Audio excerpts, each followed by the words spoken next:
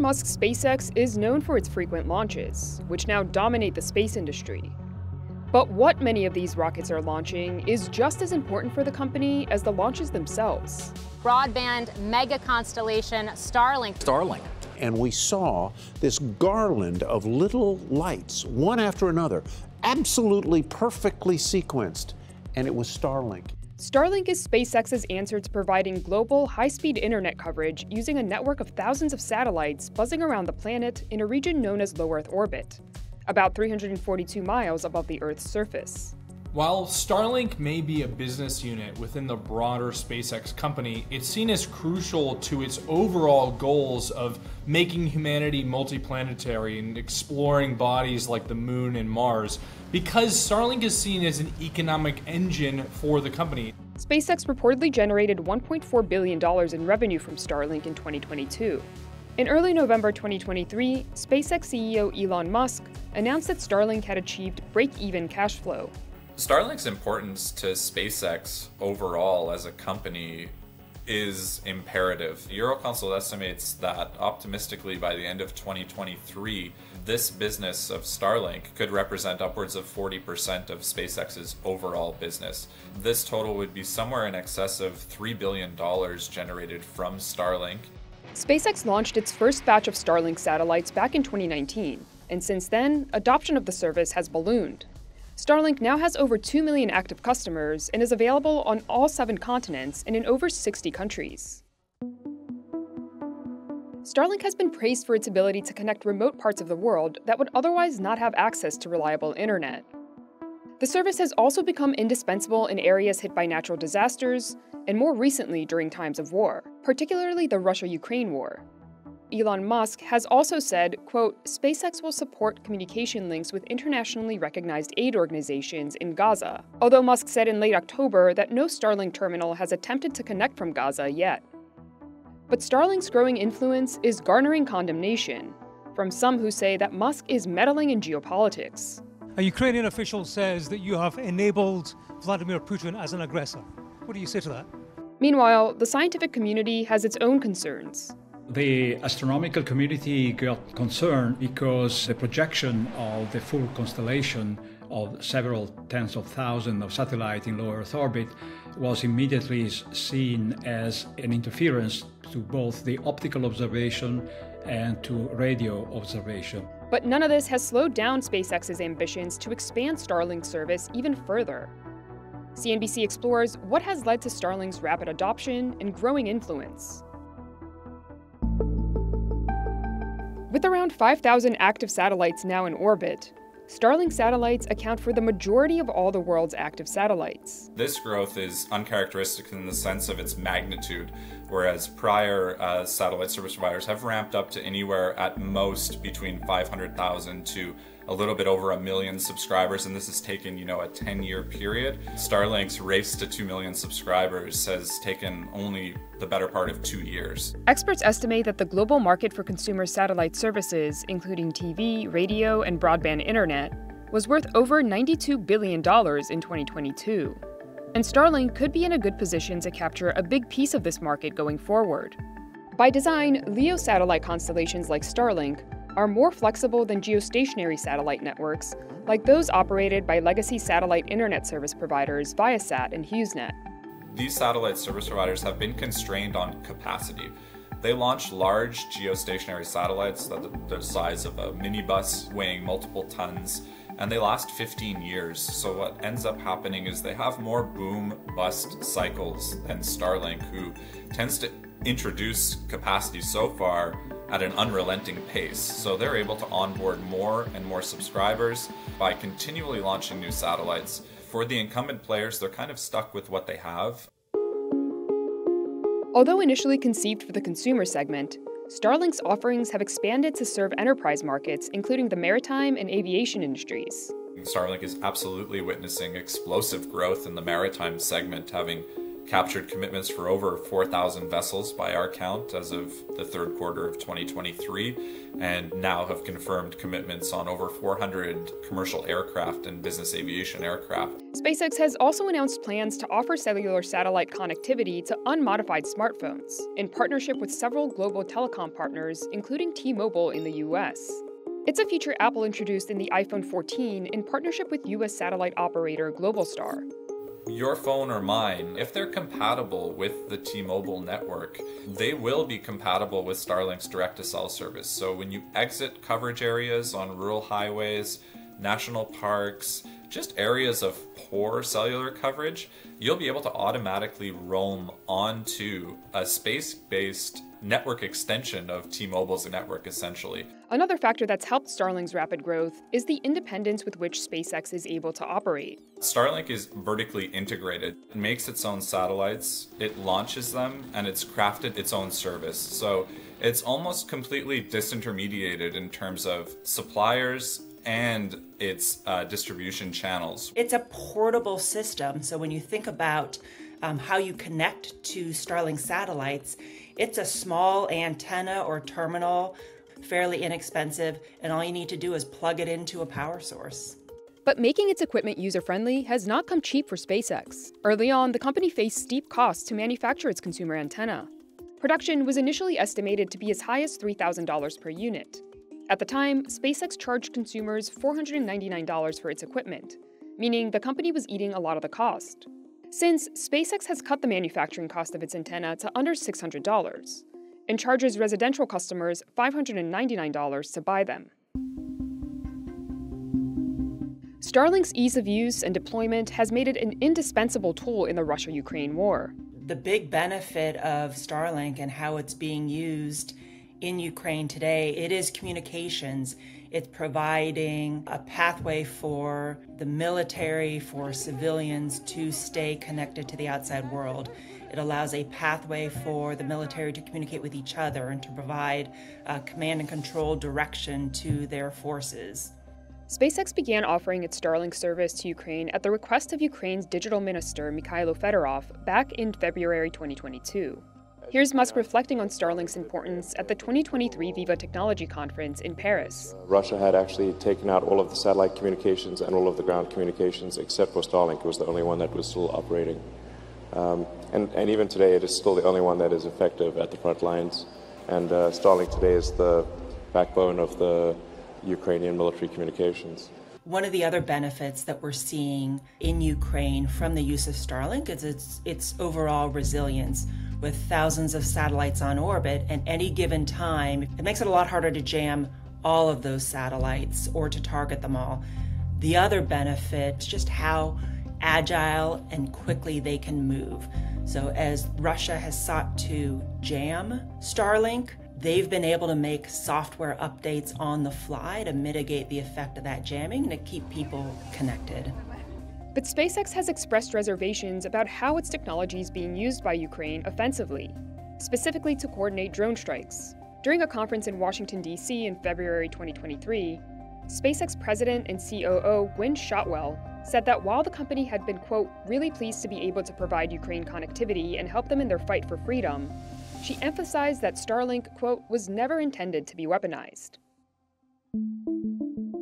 Questions about Starlink's and Elon Musk's outsized influence on the war came to a head when it was revealed that in September 2022, the SpaceX CEO had refused a request by Ukrainian military officials to turn on Starlink service in Crimea, which would have allowed for a sneak drone attack on a Russian naval fleet. According to the author of a recent biography about the tech billionaire, Musk refused to cooperate because he was worried that a Ukrainian attack on Russian vessels would have provoked the Kremlin into launching a nuclear war. The magnitude of his influence is not lost on Musk. At one point, the SpaceX CEO wrote, quote, between Tesla, Starlink, and Twitter, I may have more real-time global economic data in one head than anyone ever. I think what's important to remember about the use of Starlink in Ukraine is there was not a contract signed with the government or with our U.S. Department of Defense. So there weren't necessarily terms and conditions that Starlink had to meet for the government customer. In June 2023, the Department of Defense did sign a contract with SpaceX for its use of Starlink in Ukraine. SpaceX has also won a Department of Defense contract worth up to $70 million to make a military-specific version of Starlink called Starshield. Seeing the influence Musk's Starlink may have on geopolitical matters has prompted some countries to invest in their own satellite networks. The European Union has said that it will contribute 2.4 billion euros to help build out a constellation that's expected to reach full capacity by 2027. China is building out its own low Earth orbit satellite internet network after the country made it clear that it didn't want Starlink services being offered to its citizens. Taiwan, wary of Musk's ties to China through his other venture, Tesla, too has expressed interest in a proprietary satellite network to help shield the country from a potential assault from China. SpaceX has said that it eventually wants to launch as many as 42,000 Starlink satellites into orbit. Competitors including Amazon, Eutelsat OneWeb, and Telesat want to launch thousands more satellites. And that's not even counting the several nations planning their own mega-constellations. The concern of the astronomical community is mainly due to the fact that these satellites are very numerous. We are moving from the 2,200 satellites of 2-3 years ago in orbit to something that will be 40,000 or even 100,000 satellites. So for most of the time during the night, these satellites are illuminated by the sun, and so they are visible in the sky, and they interfere with the observation, in particular with photographs that the astronomers take for their research. This image, taken from a telescope in Chile in November 2019, illustrates the concerns from astronomers. The telescope, meant to see images of distant stars and galaxies, instead captured the light trails of 19 Starlink satellites. Observations from the Hubble Space Telescope, long lauded as a vital research tool for astronomers, have also been affected. Benvenuti says SpaceX has been responsive to concerns from the scientific community. He points to several design changes SpaceX made to its satellites to reduce their brightness, but says more needs to be done. The final solution is to know exactly for every satellite the precise position in the sky at any time from any observer. And so we are working with the companies to have this information and create a service that can be used by any observer, and they will know when the satellite is crossing their field of view, and they can plan their observation in a way that this disturbance is avoided. Satellites also pose a threat to radio astronomy. The interference to the radio observation is a very serious one and very difficult one, because these satellites are there to transmit information toward the ground in microwaves. So the only solution is to switch off the transmission when the satellite is in view of one of the large radio observatories. So what we are trying to do now is to negotiate with the company to have they switch off the transmission when they are over these facilities. The massive number of anticipated satellites has also led to fears of a proliferation of debris, which some experts worry may eventually render large parts of Earth's orbit unusable. And then there's the potential risk to people on Earth as satellites are deorbited. In the past, SpaceX has said the lifetime of a Starlink satellite is about 5 years, which means satellites must be frequently replaced to maintain service. A recent report by the Federal Aviation Administration, which is responsible for issuing launch licenses for satellites in the US, and nonprofit research group the Aerospace Corporation, predicted that by 2035, Starlink satellites would account for 85% of the risk to aviation and people on the ground from falling space junk. The report went on to say that by 2035, if Starlink satellites did not fully burn up in the atmosphere before falling back to Earth as designed, the FAA expects one person on the planet to be killed or injured every 2 years as a result of Starlink satellite debris. In a letter dated October 9, 2023, SpaceX disputed the report, saying that the report relied on, quote, a deeply flawed analysis that falsely characterizes re-entry disposal risks associated with Starlink. The letter went on to say that a lack of knowledge, a flawed methodology, and an over-reliance on outdated data contributed to, quote, distorted analysis that makes preposterous, unjustified, and inaccurate claims regarding Starlink disposal risk to people on the ground and to aviation, and requested that the FAA, quote, correct its report to Congress. SpaceX's response to the FAA analysis really centered on the data that was underlying the report and pointed to the fact that not only was the data from satellites that were not Starlink, but also that the company's own track record shows that Starlink satellites completely burn up when they enter the Earth's atmosphere. The FAA declined CNBC's request for an interview, and SpaceX did not respond to our request for an interview. Benvenuti says that while he doesn't believe that there is a risk of stray Starlink debris injuring anyone, he does have some environmental concerns.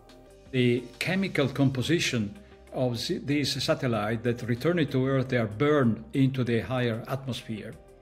What would be the effect of that is not known and is not completely fully studied. So the impact on the space environment should be fully studied before we continue to populate the low Earth orbit with such a large number of satellites.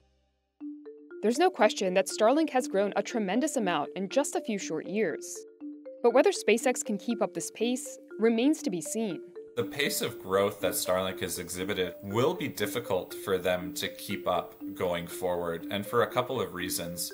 On the first end, there's a certain degree of demand saturation that's happening, where after the service was introduced, and now it's been 2 years in many markets, the lowest hanging fruit in terms of the subscribers who are most desperate for a better service have likely already moved over to Starlink. We've also seen evidence that Starlink is having to spur demand in the market by reducing the cost of its user terminals.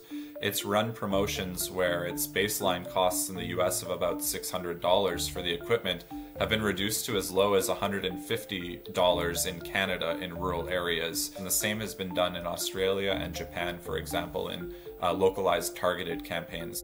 Starlink's success, many believe, is closely tied to SpaceX's other major undertaking, Starship. SpaceX hopes to use the massive next-generation reusable rocket to launch cargo, people, and a lot more satellites. But development of the rocket has hit a number of delays. In order for SpaceX to keep Starlink on that hockey stick-like growth that it's seen so far, the company needs Starship to begin flying. Starship is a much larger and more powerful rocket than the current method that SpaceX uses to get its Starlink satellites into orbit, which are its Falcon 9 rockets. To meet both the expansion of the network by launching more and more satellites into orbit, as well as replace aging satellites over time, SpaceX needs Starship flying regularly to be able to meet that overall growth trajectory. Competition in the consumer satellite internet market has also been heating up. One service that's expected to be a big challenger is Amazon's Project Kuiper, which launched the first of its satellite prototypes in October. Amazon plans to begin beta testing its network with customers by the end of 2024. Amazon is adopting a similar approach in terms of its vertical integration, manufacturing the satellites, to a certain extent launching them themselves through an affiliated company, Blue Origin. And they'll be making their own user terminals and leveraging their e-commerce platform to deliver these pieces of equipment and services remotely to the same swath of users as Starlink. In the future, you will see much more of these types of LEO broadband internet systems. It provides a tremendous amount of flexibility and mobility, and that is tremendously powerful, not just for national security, but to connect disadvantaged populations, rural populations that don't have that kind of connectivity today.